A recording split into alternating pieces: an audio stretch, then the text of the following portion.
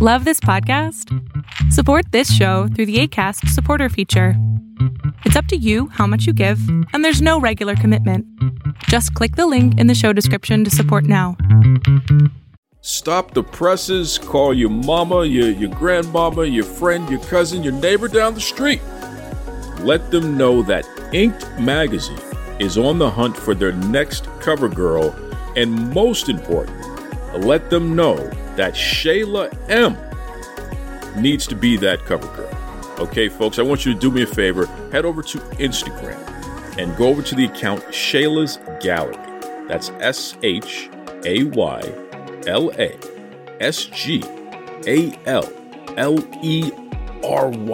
Shayla's Gallery. Check out her bio because there is a link to the Inked Magazine cover girl search. Click on that. Vote for Shayla M.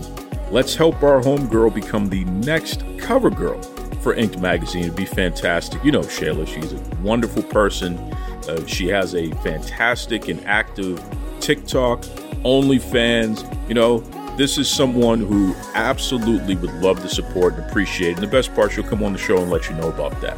All right, so please, if you do anything this weekend, check out Shayla's Gallery on Instagram. Click on the Inked Magazine link in her bio and vote for Shayla M. That's right.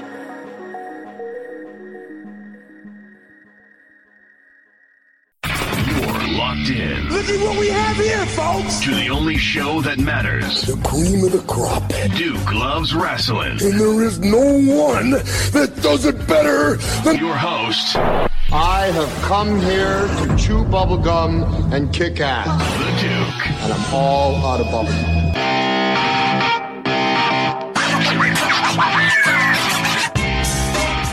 Welcome back to the Duke Loves Wrestling podcast, the show about pro wrestling and everything else.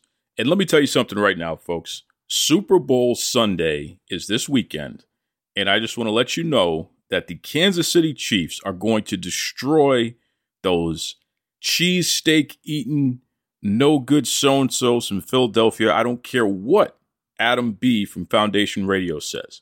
All right? So that's a hot take for you. Any of you out there, Kansas City is going to destroy Philadelphia. It's not even going to be a close game. I do not see that happening in the end. It's going to be at least a touchdown and a field goal, at least 10 points. Kansas City is going to destroy Philadelphia. Just make sure you credit the Duke for letting you know that was going to happen. Man, I'll tell you, what a week we have, and it's not even over yet. I want to give some get well wishes to our friend Jerry the King Lawler. Poor guy had a massive stroke that shut down a portion of his brain, but he is on the mend. Thank goodness. He was actually communicating with loved ones. So, Jerry, you know, you've been on the show before. Appreciate you, man. Get well soon, for sure. And rest in peace to Leaping Lanny Poffo, a.k.a. the genius Lanny Poffo. This is the son of Angelo Poffo, who is a legendary figure in the pro wrestling world and, you know, former promoter and what have you. Also the brother of the Macho Man, Randy Savage. So next week, I am going to air an episode dedicated to the genius Leaping Lanny Poffo, including a fun story that was told on the show last year by Kiko Harris about the time Lanny Poffo, the genius, was flirting with Kiko's lady. So that's a fun story that I'm going to rehash there. But we're going to talk about his career because I think that there is an entire generation that may not know much about this guy, and he was a big deal, especially in the 80s and early 90s. Lanny Poffo was a big deal. So it'd be fun to talk about there. That's right. On this episode, we are going to be talking to Alexi Suplexi, who is the main squeeze of Vicky Dreamboat. And Alexi, you know, really interesting guy, fun to talk with about a whole host of things. You know, we didn't talk much about pro wrestling because we were talking about all the other cool things he has going on in his life. So if you like good conversation, good storytelling, this is definitely an episode that you're going to enjoy. That's right. But before we get into that, I do want to encourage you. I want to encourage you, if you watch anything this weekend, especially if you're pulling it up on YouTube, I want you to check out the promo exchange that Paul Heyman and Cody Rhodes had on this past week's WWE Raw. It was as good as you're going to see two people have in terms of an exchange. It's as good as you're going to see these days. I know a lot of people kind of going overboard saying, oh, it's the greatest. It's not the greatest. Stop it right now. But it's very good. And it got emotional. You know, both Cody and Paul had tears in their eyes when they were talking about Dusty Rhodes, the American Dream, and some really personal stuff that maybe not a lot of folks realize, especially as it relates to the financial challenges that the Rhodes family had at one point when Cody was younger. You know, Dusty was really balling on hard times for sure. And folks like Paul Heyman helped reinvigorate Dusty Rhodes' career. So really interesting promo exchange between the two of them and you know, setting up the next chapter in this whole Roman Reigns tribal chief bloodline story and all the folks who are involved here. Because, you know, Cody is going to be in the main event at one of the WrestleMania nights against whoever the champion is. And is that going to be Roman Reigns or is that going to be Sami Zayn? Because at Elimination Chamber, which is up in Canada, Sami's going to be challenging Roman for both titles. So it'll be interesting to see what happens there. But, you know, the road to WrestleMania is very exciting. And it's fun to watch and to see everything kind of fall into place. So pretty excited. I'm pretty excited to see what's going to go on between Lashley and Brock Lesnar. Because that is a main event anywhere and everywhere, no matter how you slice it. So the fact that that is either going to be at Elimination Chamber or it's going to be at WrestleMania, but you can bet that's a match that we've been waiting years to see. Can't wait for that to happen. And then you have Rhea Ripley, who she's going to be challenging for the Women's Championship, and it looks like she's going to be going up against Charlotte. That's going to be fun. That's going to be fun to run that match back. So there's a lot of things falling into place WrestleMania season. So, you know, it's a good time to be a wrestling fan. I know that AEW is trying to figure themselves out. They've been featuring more people, you know, different people. They've been featuring more male wrestlers of color as of late on their television programs. And, you know, they have to build those stars. People like AR Fox. You got to build these stars. So it'll be interesting to see what happens as it relates to that. Their ratings and their you know, live event attendance have really taken a dive since CM Punk hasn't been around. That's a fact, no matter what anyone tells you. But sometimes you got to take a step backward in order to take 3 steps forward. And if they continue to promote diversity, they still need to feature more women's wrestling, by the way. But if they continue to promote diversity, I think in the long run, they are going to find themselves in a position where they're a lot more stable as a promotion. So, you know, time will tell. They keep pushing the date back on that video game that they're going to put out, Fight Forever, which, hey, if you're making sure that it's going to be as entertaining as it possibly can be, I understand. I don't disagree with that because Lord knows you put out a piece of crap and people are going to call it a piece of crap. So, you know, do what you got to do, man, but make sure when it finally comes out, it's something worth playing. WWE has released their stills and a couple of videos for the latest 2K game that's coming out, and that should be out in March. So, you know, Fight Forever, they were building this thing all year last year, and they still aren't anywhere near a release. Meanwhile, WWE, they have the latest installment in their series. So, but, you know, WWE is building off of something that already existed. In AEW, they started from scratch. There was a change in the actual developers.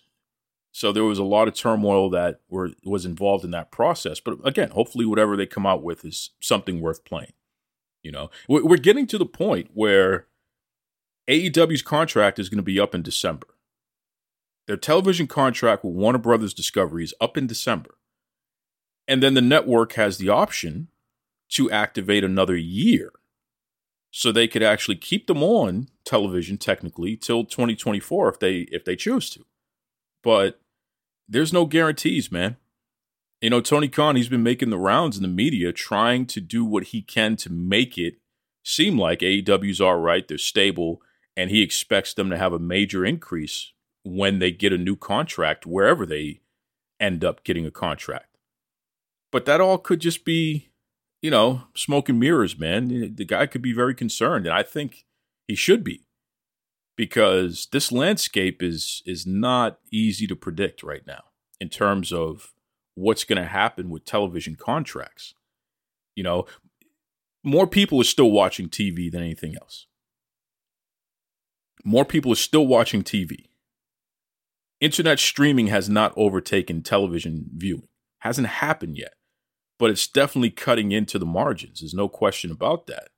So whatever programming you put out on television, it needs to be able to draw a stable audience, especially when you talk about something like pro wrestling, which doesn't have an off season, so it's on all year round. So, you know, in that sense, it's valuable. But on the flip side of it is, you got to put out a product that can attract the most diverse kinds of people, including children. And that's certainly not going to happen when you're cussing and you're bleeding and you're carrying on.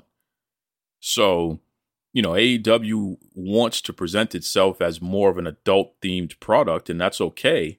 But you just got to remember, man, if that's not going to generate enough advertising dollars for the networks, then how are you going to sell it? How are you going to get the contract that you feel you deserve? Because you definitely have a talented roster there.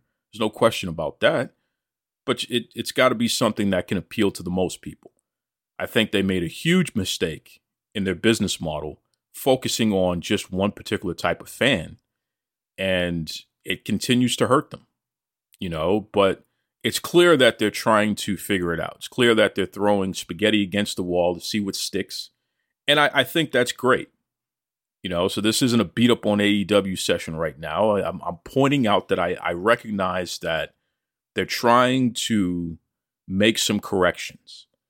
The thing is, Tony Khan, you got to stick with it.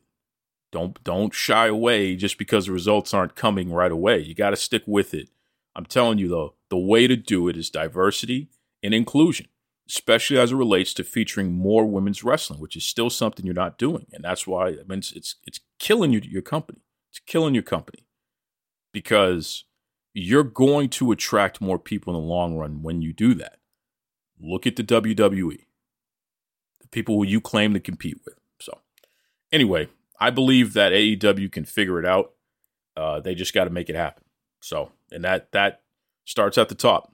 You know, Tony had, because his father is not the one who's making these day-to-day decisions. That's Tony. So Tony has to commit, man. So we'll see. Nick Khan of the WWE president, he said something interesting. He said a sale of the company could happen within 90 days.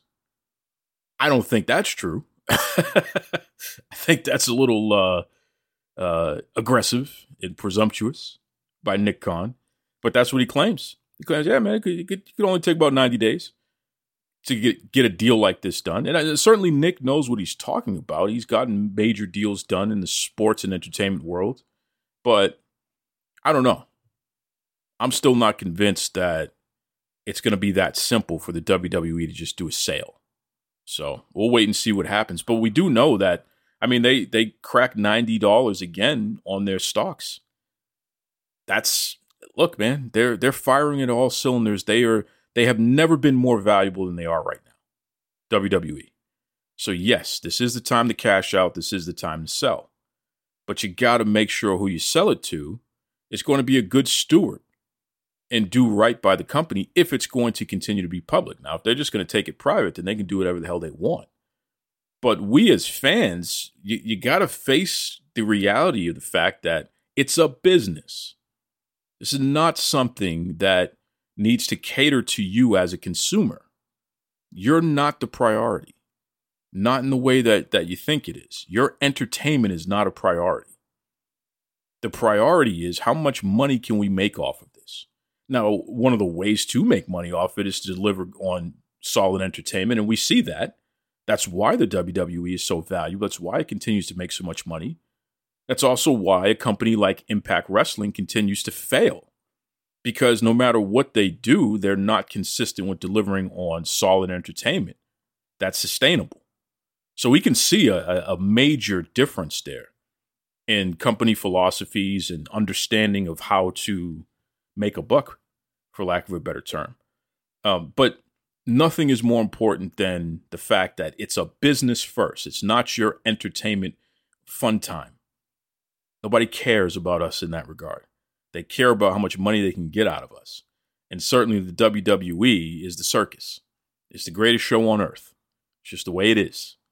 So, selling the company and doing what they have to do in order to generate as much money as possible, continue to keep kids engaged as much as they can, things like that. Those are the focus. Those are the things that are paramount. And your entertainment and whatever storyline you like and who you want to see pushed and who you think should be champion, it doesn't matter. It really doesn't. We as lifelong fans, especially we elder folks, they've kind of squeezed us as much as they can. They got to go after the kids, man. And it's always been that way. I think a lot of fans, they think that they're more important than they are. It's like, we're not. You, Mr. 30-plus-year-old, you're not that important. You're just not. Your kids, if you have any, or your little brothers or your little nephews or whatever, they're the important ones. They're the next generation. They're the ones. You could drop dead tomorrow. Those kids are likely going to stick around.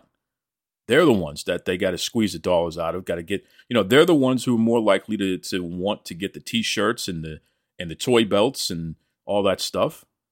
They're the ones. Squeeze them. And ultimately, that's squeezing you if that's your kid or that's somebody that you care enough about to spend the money on. But you get my point. So, everybody wants to feel important. Everybody wants to be made important. But you just got to recognize you're important to you, but you're not important to the people who are making the buck. They just care about making the buck. And I think the more we come to grips with that, the better off we'll all be. So I'll just leave it at that. That's for sure.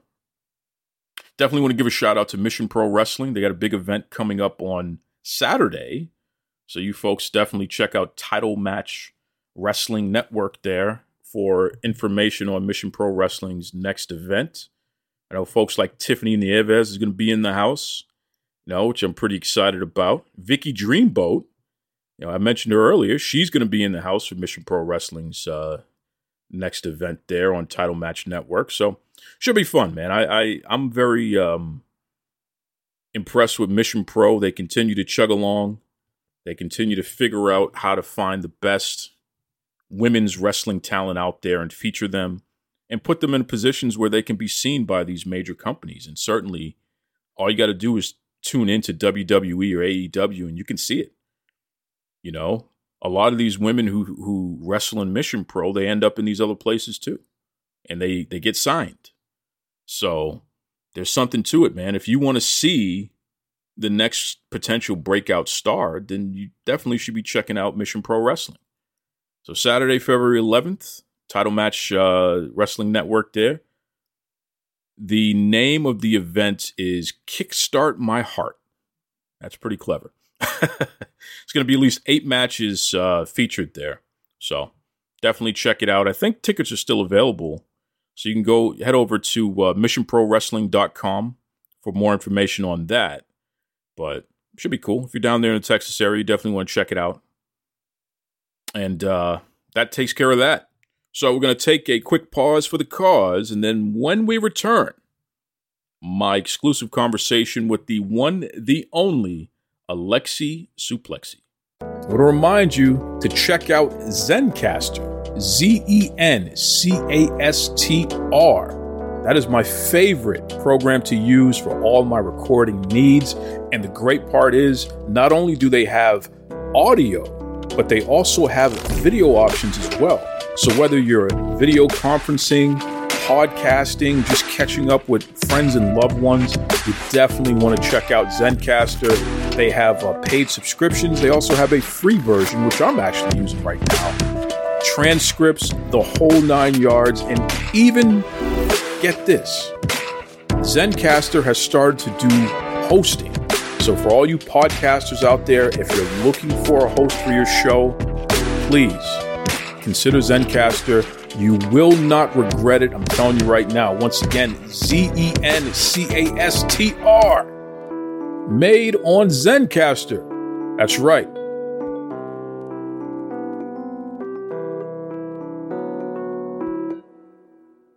Hello, everybody. I am Alexei Suplexy, most mighty Russian wrestler, and you are listening to Duke Loves Wrestling.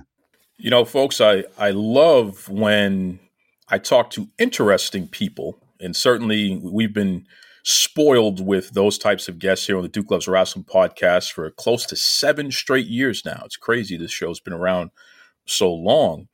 And you know, I listen out to certain things and make mental notes here.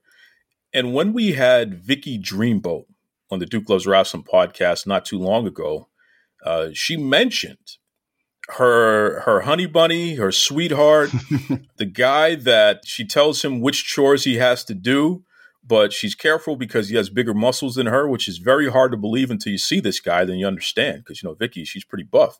So I said to myself, you know, I got to get this guy on the show because he sounds really, really interesting. And now here he is, Alexei Suplexy. Welcome to Duke Loves Wrestling, man. How you doing? I am doing very good. Thanks for having me on. I'm not going to do the voice the whole time. I was going to say, it's got to be tough to do the voice all the time, right? Yeah, it really strains right down from the core. Now, are you Russian? Is that a thing here? Oh, you know, that's the dirty secret of Alexei Suplexy. I don't have a drop of Russian blood in me. Incredible.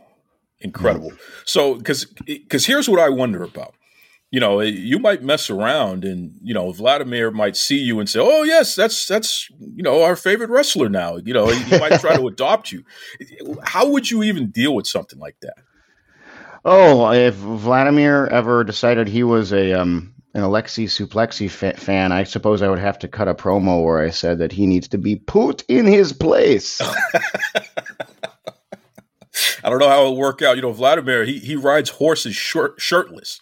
So, you know, you gotta anyone who's man enough to do that, he must be pretty serious. You know what I mean? So that's well. Hey, I grew up with horses. And I know how to take my shirt off. So I'll match him. Well, speaking of that, I mean, you're a pretty buff dude, man. And I wonder about this because with Vicky Dreamboat, I mean, she got muscles upon muscles. And then we look at you and it's like, oh, that's a whole other level of that.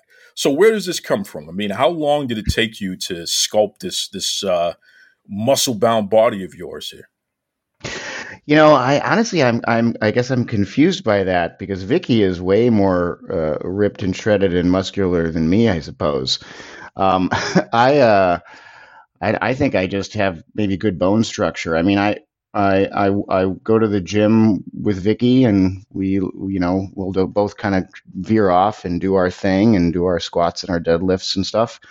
But I don't have like the most rigorous particular workout regimen. You know, I'm sure there's a lot of wrestlers who have much more of it than me. One of the things that Vicky sometimes gets upset about it is I am sort of just blessed with biceps. I've barely done any curls in my life, and I just have biceps. So I don't know what to say about that other than I think I just I worked on a pumpkin farm in high school, and I just retained sort of farmer strength.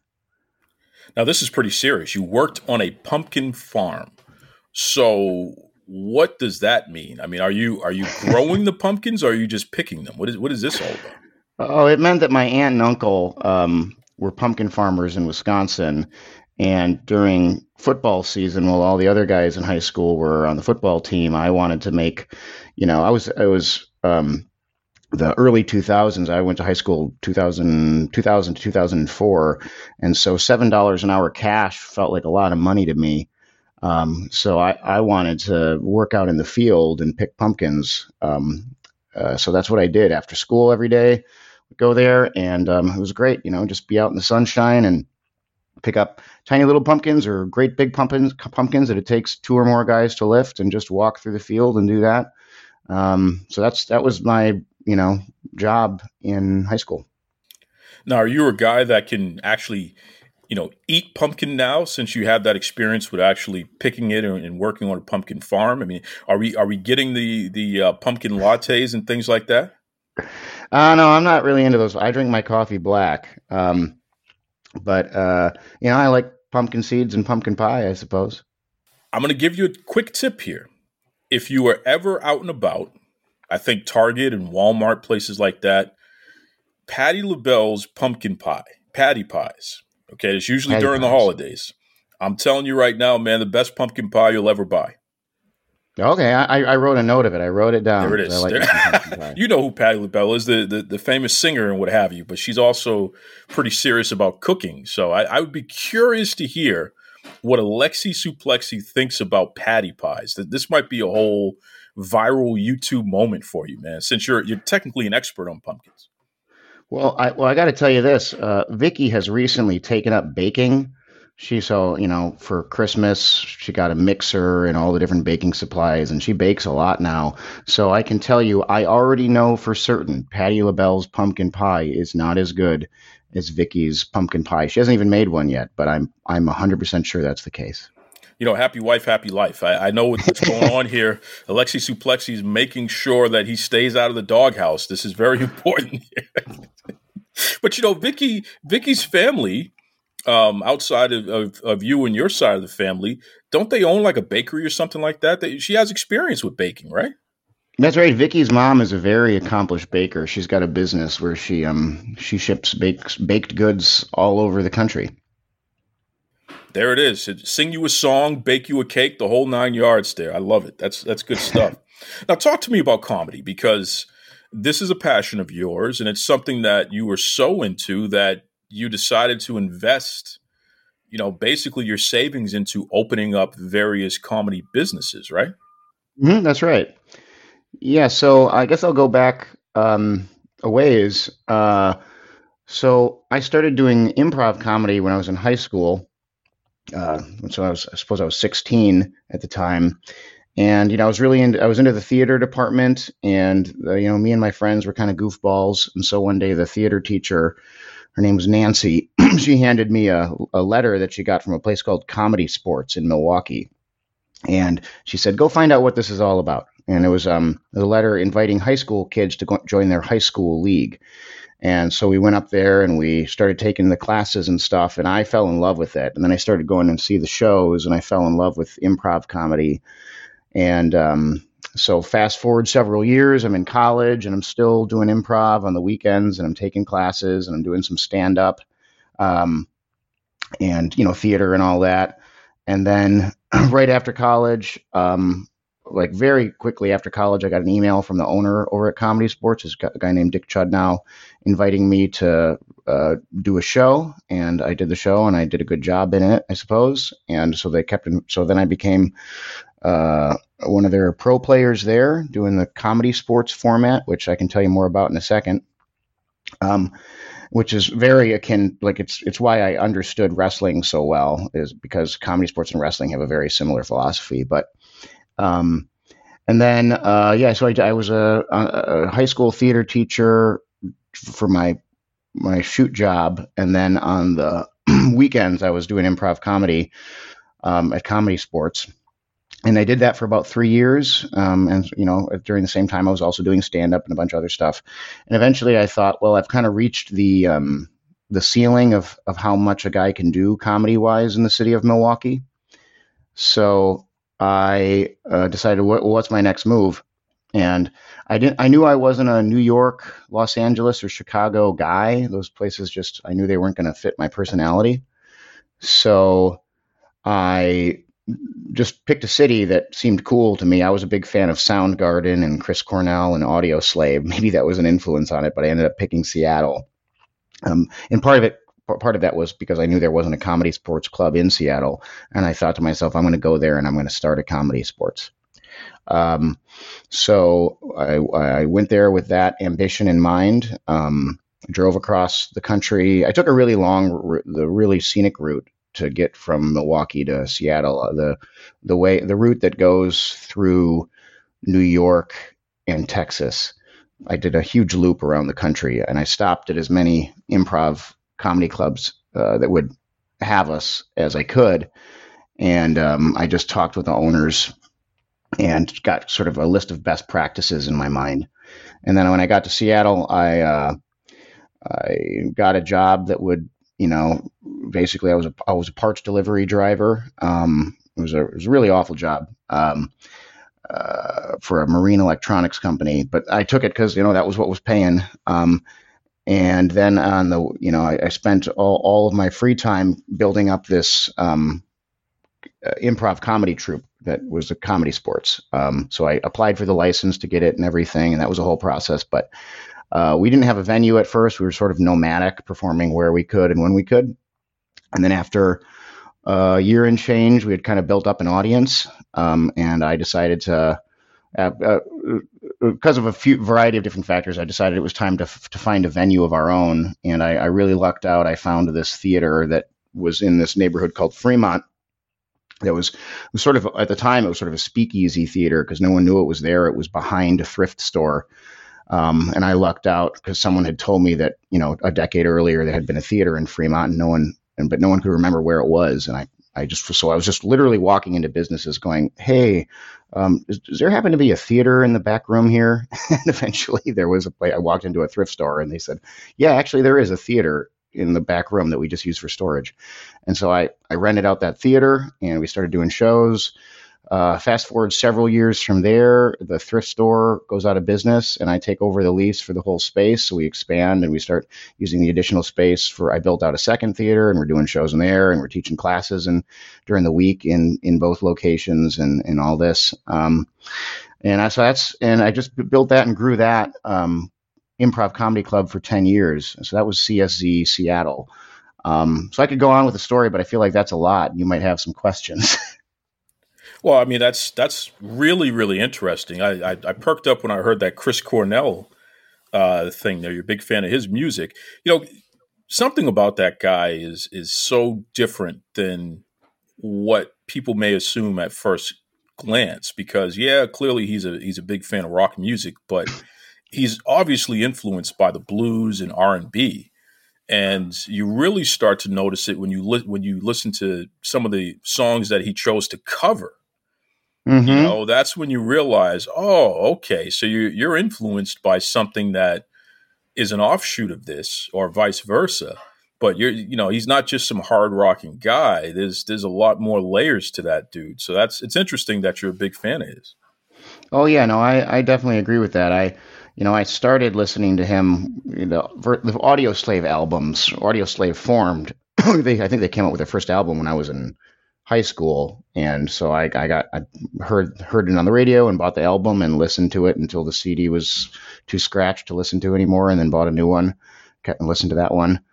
And then I was like, well, I wanted more, so I started to look back at Soundgarden, and then around that time, Chris Cornell started releasing solo stuff. And of course, then I was also discovering like Temple of the Dog and all this. And it was like, yeah, to your point, like, yeah, it's very bluesy in some of his stuff. He really slows it down. And basically anything with Chris Cornell and an acoustic guitar, I'm sold. Yeah, same here, man. I mean, it's funny. He helped me understand Led Zeppelin. Because, you know Zeppelin exists, big rock, one of the biggest, greatest rock bands of all time. Yeah, sure. But listening to some of his covers made me go back and be interested in the originals, Thank You, some of these songs. And then it's like, oh, okay, whoa. All right, this is blues, man. This is blues rock, but it's blues. Yeah. It's funny. The thing that made me understand Led Zeppelin was for years growing up, I didn't get it. I didn't like Led Zeppelin. I thought it's just kind of all over the place. They're just making noises. And then someone told me, Led Zeppelin doesn't make music. They make sex in the airwaves. And I listened to it through that lens, and I was like, oh yeah, this is good. Yeah, a totally different perspective, right? It's funny. I like that. That actually makes a lot of sense. Because there are songs like No Quarter and songs like that, which are just so completely not a radio song. Mm-hmm. But there's a lot of emotion there that makes sense. Sex on the airwaves, that makes a lot of sense there. It's interesting. Listening to your journey and knowing that, somebody like Cornell had such an influence over you, it starts to make you make more sense too. So talk to me about this comedy sports thing. I mean, I've never heard that term before. You said there's a philosophy behind it as well. What is this? Yeah, so first I'll tell you what comedy sports is. Comedy sports is improv comedy played as a sport. So, probably the improv comedy people are most familiar with is Whose Line Is It Anyway? That's the improv that did the best on TV. And every episode of Whose Line Is It Anyway, they say, this is the show where everything's made up and the points don't matter. Well, comedy sports has a different philosophy. Everything's made up, but in comedy sports, the points do matter. It is a sport. So there's a referee and there's two teams of improv comedians, and they're competing to be the funnier team. And so there's a team in red jerseys and there's a team in blue jerseys. And, the referee is in charge of getting the suggestions and calling the fouls. So the fouls in a comedy sports match, there's two fouls. One foul is the out of bounds foul. That's the foul that just keeps it an all ages, family friendly show, so that you could bring the kids to it. Because if a player says anything that kind of goes out of bounds of family friendly content, then they lose a point for their team. But there's another foul called the Groaner foul, which is if you say something that's too dad jokey, too punny, so that rather than the audience laughing, they groan, like how people to a dad joke. Well, if that happens, then the offending player has to make an apology to the audience for being so unfunny. And if the audience accepts their apology by a round of applause, they don't lose any points. But if they deny their apology, they lose a point for their team. And so, that's comedy sports. And there's comedy sports in over 25 cities around the country. If you're curious to find one near you, go to czworldwide.com or just type Comedy Sports Worldwide. And you can find the nearest location. So obviously I started the one in Seattle, and I started at the one in Milwaukee, and Milwaukee was the original. Milwaukee's it's a 200-seat arena with a full bar and restaurant. It's an awesome facility. So if you ever, and it's great shows. If you're ever passing through Milwaukee, go check out a show there. But like I said, there's comedy sports in a lot of cities around the country. And then your second question was the philosophy. Earlier I said that comedy sports and pro wrestling have a very similar philosophy. Well, the philosophy of comedy sports, as stated by the founder, Dick Chudnow, is we play to win, but we don't care if we lose. And that is to say, really, at the end of the day, winning is winning over the audience, making the audience care about the outcome, making the audience care about every game. And so you can see that there's some parallels there with wrestling. Very interesting, very, very interesting, and I'm very curious to see this executed. In the comedy sports sense there. I think that's something that I'm going to be into a little bit more. So I appreciate you plugging it and letting us know where around the nation we can get there. And real quick, by the way, if you want to see a really good example of that, you could go to alexgrindeland.com. That's my personal website, alexgrindeland.com. And if you click improv videos, the very first video is a Comedy Sports World Championships match from a couple years ago that takes place in my club in Seattle that I was the referee for. And it happened to be my Seattle club versus the Portland team. And so it's super fun, and I think you should check it out. And I'll definitely I'll put the website in the notes of this episode, folks. So you'll definitely encourage you to check it out. I'm curious, in fact, I'll give my thoughts on it next week. So I'll check it out and then do a follow up on that, because I'm very, very curious about this. It's interesting, Alexi, because I've been doing this show for close to 7 years now. In fact, right after WrestleMania, it would be the 7-year anniversary of Duke Loves Wrestling. And I have a couple other shows as well. So I'm coming up on, I've done nearly 1,000, I've interviewed nearly 1,000 people. Mm-hmm. That'll be the total amount of people that I've been in this. And I've learned to make it more of a conversation and less of an interview per se. Interviews are very stuffy. People get self-conscious. When you're just having a conversation, shooting the breeze, it's a lot easier to do. So I've learned to do that. But one of the things I've noticed is that it's very difficult for most people to think on their feet, at least out loud, to communicate on your feet, to answer questions and be able to transition and things like that. So that's why it's very important for whomever is facilitating the conversation. You know, you really have to be aware and pay attention in order to help your guests, you know, give them a life raft at times when they need it. So I bring that up because I think that improv is something that requires a tremendous amount of skill and a different type of intelligence, because you're constantly thinking on your feet and processing, and you have to know when to transition, which pro wrestling requires that as well. So it's really interesting. And I'm, you know, you brought up Whose Line Is It Anyway? That type of comedy, I can find something that I like, but I'm not really the biggest fan of it. But when I think of, you know, examples like The Office, especially the UK version, Veep, which is on HBO, these are shows that left room for improv. So, you know, there's some examples there. But the best example for me as a fan is Curb Your Enthusiasm. Mm-hmm. That type of improv is just fascinating to me because, yeah, they have a story that they need to tell, but a lot of what you hear in the middle is them just filling in the gaps and painting the picture there.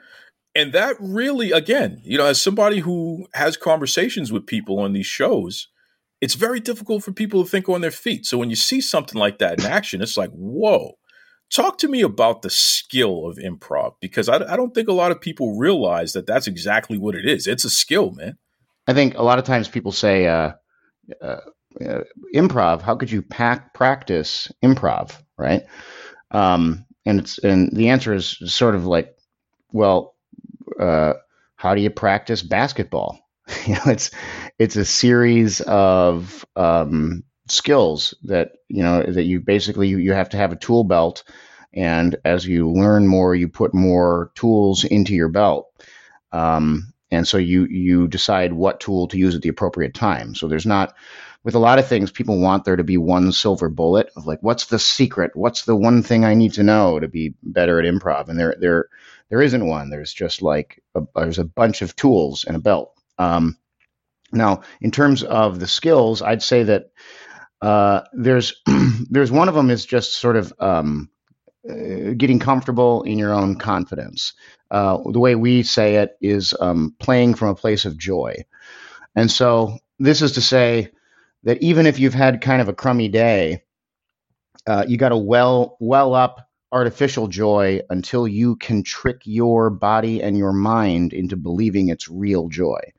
Because the audience will always reflect back to you what you're sending to them.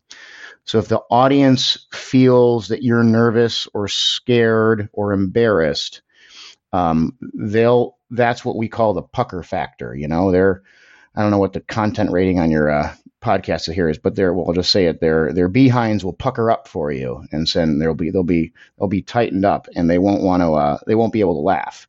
The other way I would put it is like if people are leaning forward because they're trying to figure out what's going on, you know, with you or whatever, from that, if you picture a person sitting in a chair leaning forward, that's not a position that they're necessarily going to laugh from, because they're trying to do sort of like, they're trying to figure something out. It's a little bit like they're trying to do math, right?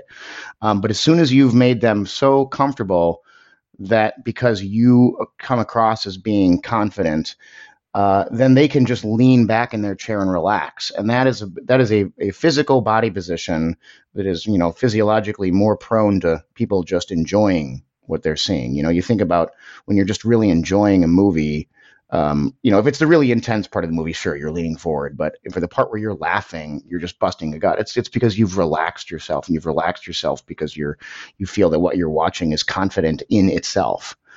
And so we teach people, we teach classes, Improv Comedy 101, 201, 301, and we do it through both of my improv clubs. The one here in Jacksonville, First Coast Comedy, and the one in Seattle, which is CSZSeattle.com, which is shorthand for comedy sports. But we teach people the skills of showmanship, so to speak, how to play from a place of joy, and then sort of through that, let your genuine personality come out.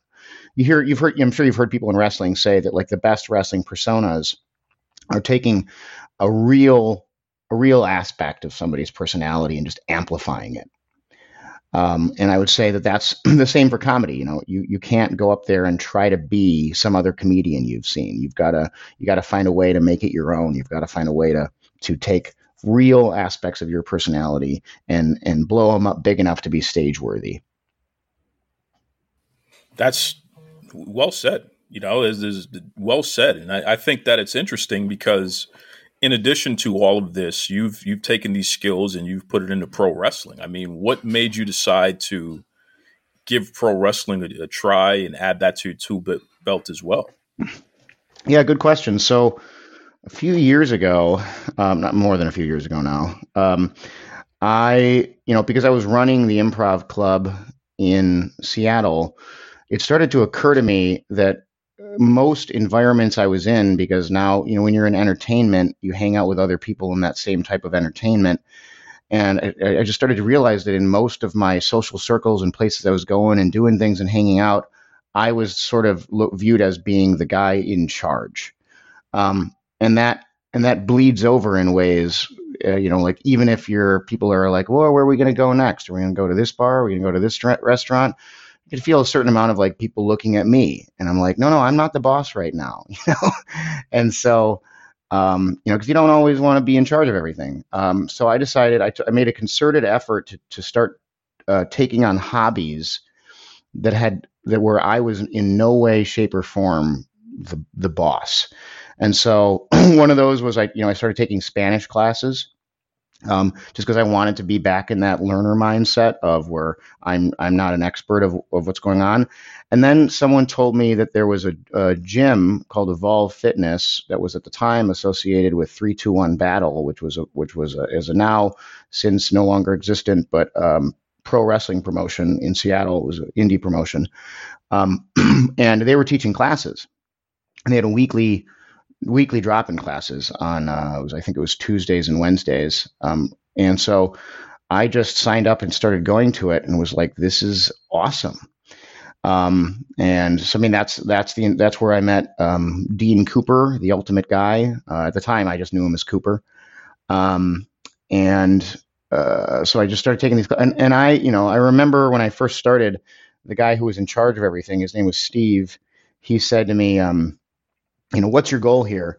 And I saw all these guys, I'm already at that point in my 30s. And so I didn't really have, I thought, oh, it'd be cool if someday I was in the shows, if I was wrestling, but I'm not in a rush because I get the performance juice every weekend. I do 4 or 5 shows a week for improv comedy. So I don't, and that also means that I can't do what a lot of these workers do, where they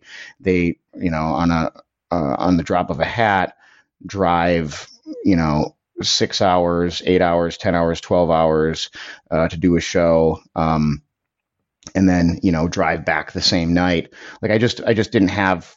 That's not the place in my life that I was at. So I was very happy to just go to the classes. It's it's a pretty good workout, and I'm learning. It's fun to be in that beginner position where you don't know things. I like learning. I like that experience. And so I just kept doing it. And then eventually,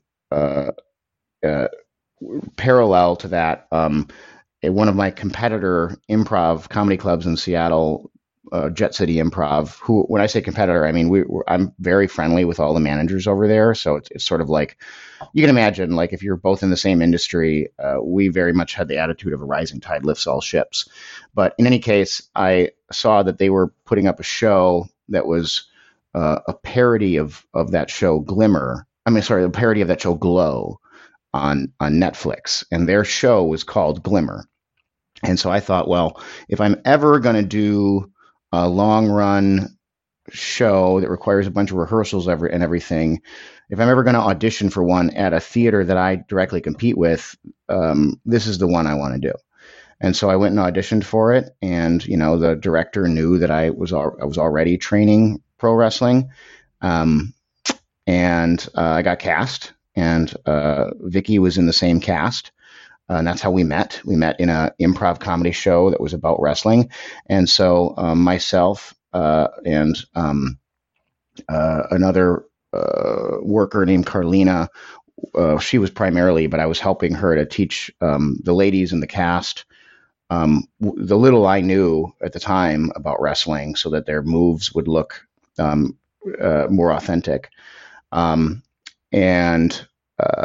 then I started, and I thought, well, hey, ladies, if you're going to be in a parody of wrestling, you should go do an actual wrestling training. And so I invited a bunch of them to come out to a wrestling training. And they did, and Vicky did.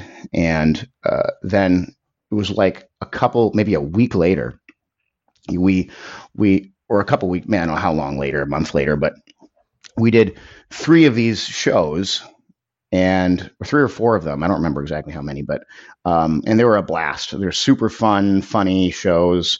The girls knew that I was pretty comfortable getting beat up, so they just beat the snot out of me every show, pretty much. And then COVID happened and everything got shut down, and I couldn't train wrestling anymore.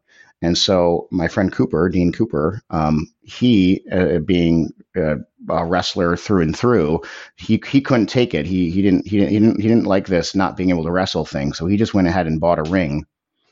And so then I started training there, and he invited Vicky to train there as well. And so now Vicky and we had already been getting to know each other pretty well, but now we're spending more time together, even training at in Dean Cooper's backyard, being trained by Dean Cooper.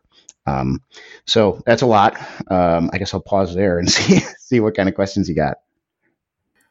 Well, okay. So this is the improv master over here, folks. So I asked him one question, he answered it, and he transitioned to something totally different, but even more interesting. So you were kind of a sly dog here. You were able to use pro wrestling to land your wife, basically, huh? I mean, it's pro wrestling and improv. Yeah. Wow. Look at that. Now, was this like a master plan, since you're a guy who is always thinking and practicing and things like this? Did you figure, you know what, she's a dreamboat, I got to have her. So, I'm going to do whatever it takes, man. We're going to do the comedy thing. We're going to do the wrestling thing. And every chance I get, I'm going to flex my amazing biceps here. And hopefully that'll land this dreamboat. Well, to be sure, when I first met her, I was very enamored. And so I was, of course, finding reasons to invite her to do things. And it's like, I thought, oh, you want to go to a wrestling training with me? Oh, do you want to go get coffee? Oh, you want to, and because I wasn't going to be, we were in a show together, right? Like when you're in a cast together, you can't be too abrupt too quick, because if it goes south, you got to spend 6 more weeks of seeing each other all the time. And so I was, just taking it easy. But it pretty quickly became apparent that we both were making eyes at each other. I love it, man. You sealed the deal. Okay. Once again, you used your improv and pro wrestling skills to win the championship. Let's call it what it is there. So good stuff. Yeah. Again, shout out to Vicky Dreamboat. This is fun. So Alex, tell me what's in store in terms of the future now, because you have multiple comedy clubs, you're doing the pro wrestling thing, and you're the guy that everyone looks to for leadership in general. So what's 2023 have in store for you? We've got a few things on the burners that I can't go into particular detail right now with, but basically we're thinking about more ways to get ourselves out there and make the comedy we're doing more accessible to a wider audience. And as far as wrestling, at least for me, my path with wrestling is going to basically maintain the course and speed, which is, I like to wrestle when it's fun, when I'm wrestling with my friends and I get to do a fun character and make the crowd laugh and shout some more and laugh some more. Are we going to see more wrestling incorporated into your clubs? Our club, in particularly the one in Florida, probably has more crossover with pro wrestling than just about any other improv club you can imagine, just because of obviously myself and Vicky perform there every week. And then as a result of that, we've got friends who are wrestlers who show up to the theater. The Renegade Twins are not infrequently at at the theater, and others. So it's just one of our improv performers noted that. He was like, I can't imagine there's any other improv club that just happens to have more crossover with wrestling than this one. Well, you know what? You got to settle something for me. I'm glad you brought them up. The Renegade Twins, great friends of the show. In fact, that's how I was introduced to Vicky Dreamboat. I had been keeping up with her wrestling anyway, but the Renegade Twins kind of put us together here. So I got a little thing going with them. It's a big problem. Other than me shouting out their lovely mother, Mama Renegade, who, I keep getting myself in trouble by bringing her up. But I shout her every chance I get, and I don't care what Charlotte has to say about that, or Robin, but that's another story. But I am a big fan of ice cream, just like the Renegade Twins are. But my favorite ice cream flavor is bubblegum ice cream. Okay, I'm old school. Not a lot of people know about bubblegum ice cream. You really got to be a big ice cream fan to know about that. And it's a thing, especially here on the East Coast. I'm in Boston. And the Renegade Twins seem to believe that that's the most disgusting thing they ever heard of. And I know, these are young people, so they don't know any better. You're a couple of years younger than me. You're not as young as they are. So you may be able to relate. So Alexi Suplexi, will you let the world know right now that bubblegum ice cream is the greatest flavor of ice cream on the planet, and the Renegade Twins are wrong? Oh, so you want me to make that's a pretty controversial statement you're asking me to make there. I could lose a lot of followers. I could lose friends, So here's what I'll say. Personally, I don't chew bubble gum. I don't like it. I don't like the texture. The flavor's fine. And just as a consequence of me not liking bubble gum, I don't like bubblegum ice cream. But this is a subjective thing. To you, I celebrate you for finding the ice cream for you. For me, it's all the basics. It's all chocolate. It's all vanilla. It's all caramel. Okay, so you were doing so well throughout the, nearly almost 40 minutes of the best content, and then you just did this heel turn. So I need Alexi Suplexi, in the words of the greatest of all time, the Nature Boy Ric Flair, the man. I need you to get out of this business, get rid of your contracts, all of them. Even if you don't have a contract, sign one and then get rid of it. And I need you to get out of my life for the disrespect that you just gave bubblegum ice cream. You will not speak to Alexi Suplexi in this manner.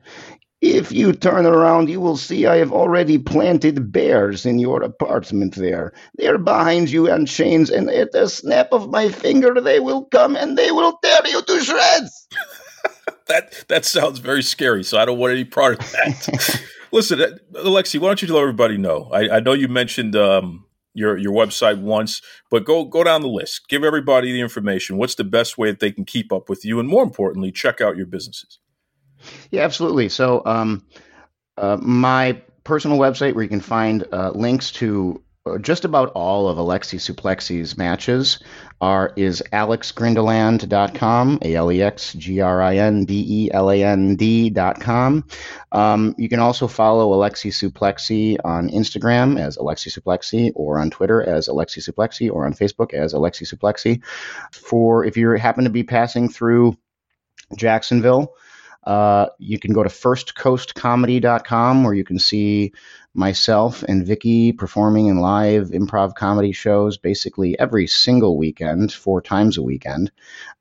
You can also catch us often at the Colonial Oak in St. Augustine. We have a show there every Wednesday. And if you want to check out Comedy Sports and you're in Seattle, go check out the club that I own, and you can walk into CSZ Seattle. The website is cszseattle.com. I know that C, S, and Z all sound similar, so just Google Comedy Sports Seattle. You'll find it. And then you walk in and tell them you know Alexi Suplexi, and it will get you nothing. And that's what you should do. Now, before I let you go, because I did this with your wife, and it was a huge hit. So, that did not come out right. I'm sorry. I don't want any problems.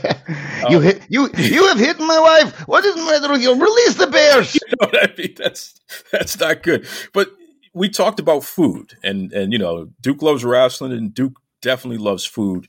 And I enjoy talking to people about it, even though you kind of whiffed on the whole bubblegum ice cream thing. But let's see if you can redeem yourself. Your family I know that you're born and raised here in the United States, but is your family, do you have any other cultures mixed in there? Yeah, so my family is very, very Norwegian.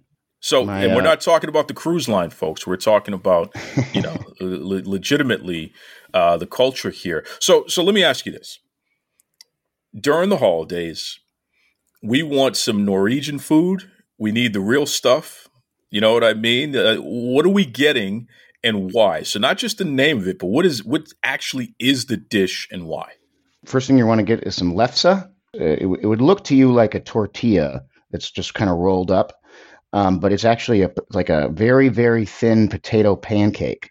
And there's many ways you can fill them with all manner of things in the same way you can fill a tortilla with all manner of things. But the Grindeland way of doing it is just butter and sugar, just a bunch of butter and a bunch of sugar. Roll it up. It's delicious. You got your starch, your sugar, your dairy. It's all the food groups right there. You're also going to want some krumkake. Krumkake would be like a thin, buttery cookie that is made in a particular krumkake press, so that it's sort of in the same way that a waffle kind of decorates it. It has sort of a design on it. So get some lefse and some krumkake. And the other thing you need to know is if you drop your lefse or your krumkake on the floor, if you want to be a real Norwegian, you say ufta. Ufta is basically appropriate for any situation. If it's worse than dropping your lefse and your krumkake on the floor, if say maybe you get into a fender bender, you might say ufta neda, right? And if it's you get into a fender bender with a truck full of krumkake and lefse, and it all pours out onto the street and causes a 50-car pileup, then you might say ufta neda nemen har du sett. So these are the levels of ufta that you can use. And so if you want legitimacy around Norwegians, that's what you'll say. Fantastic conversation there with our man, Alexi Suplexi. Really interesting guy. Really intelligent guy. Easy to talk to. Definitely has a lot to expand upon, which I love. I like engaging people. I like people who give you a little bit more than what you asked for, because it can help you better understand who you're talking to and what they're really about. And what I like is that the more, and this is for all you wrestlers out there, the more you're willing to open up, the more stuff fans can relate to.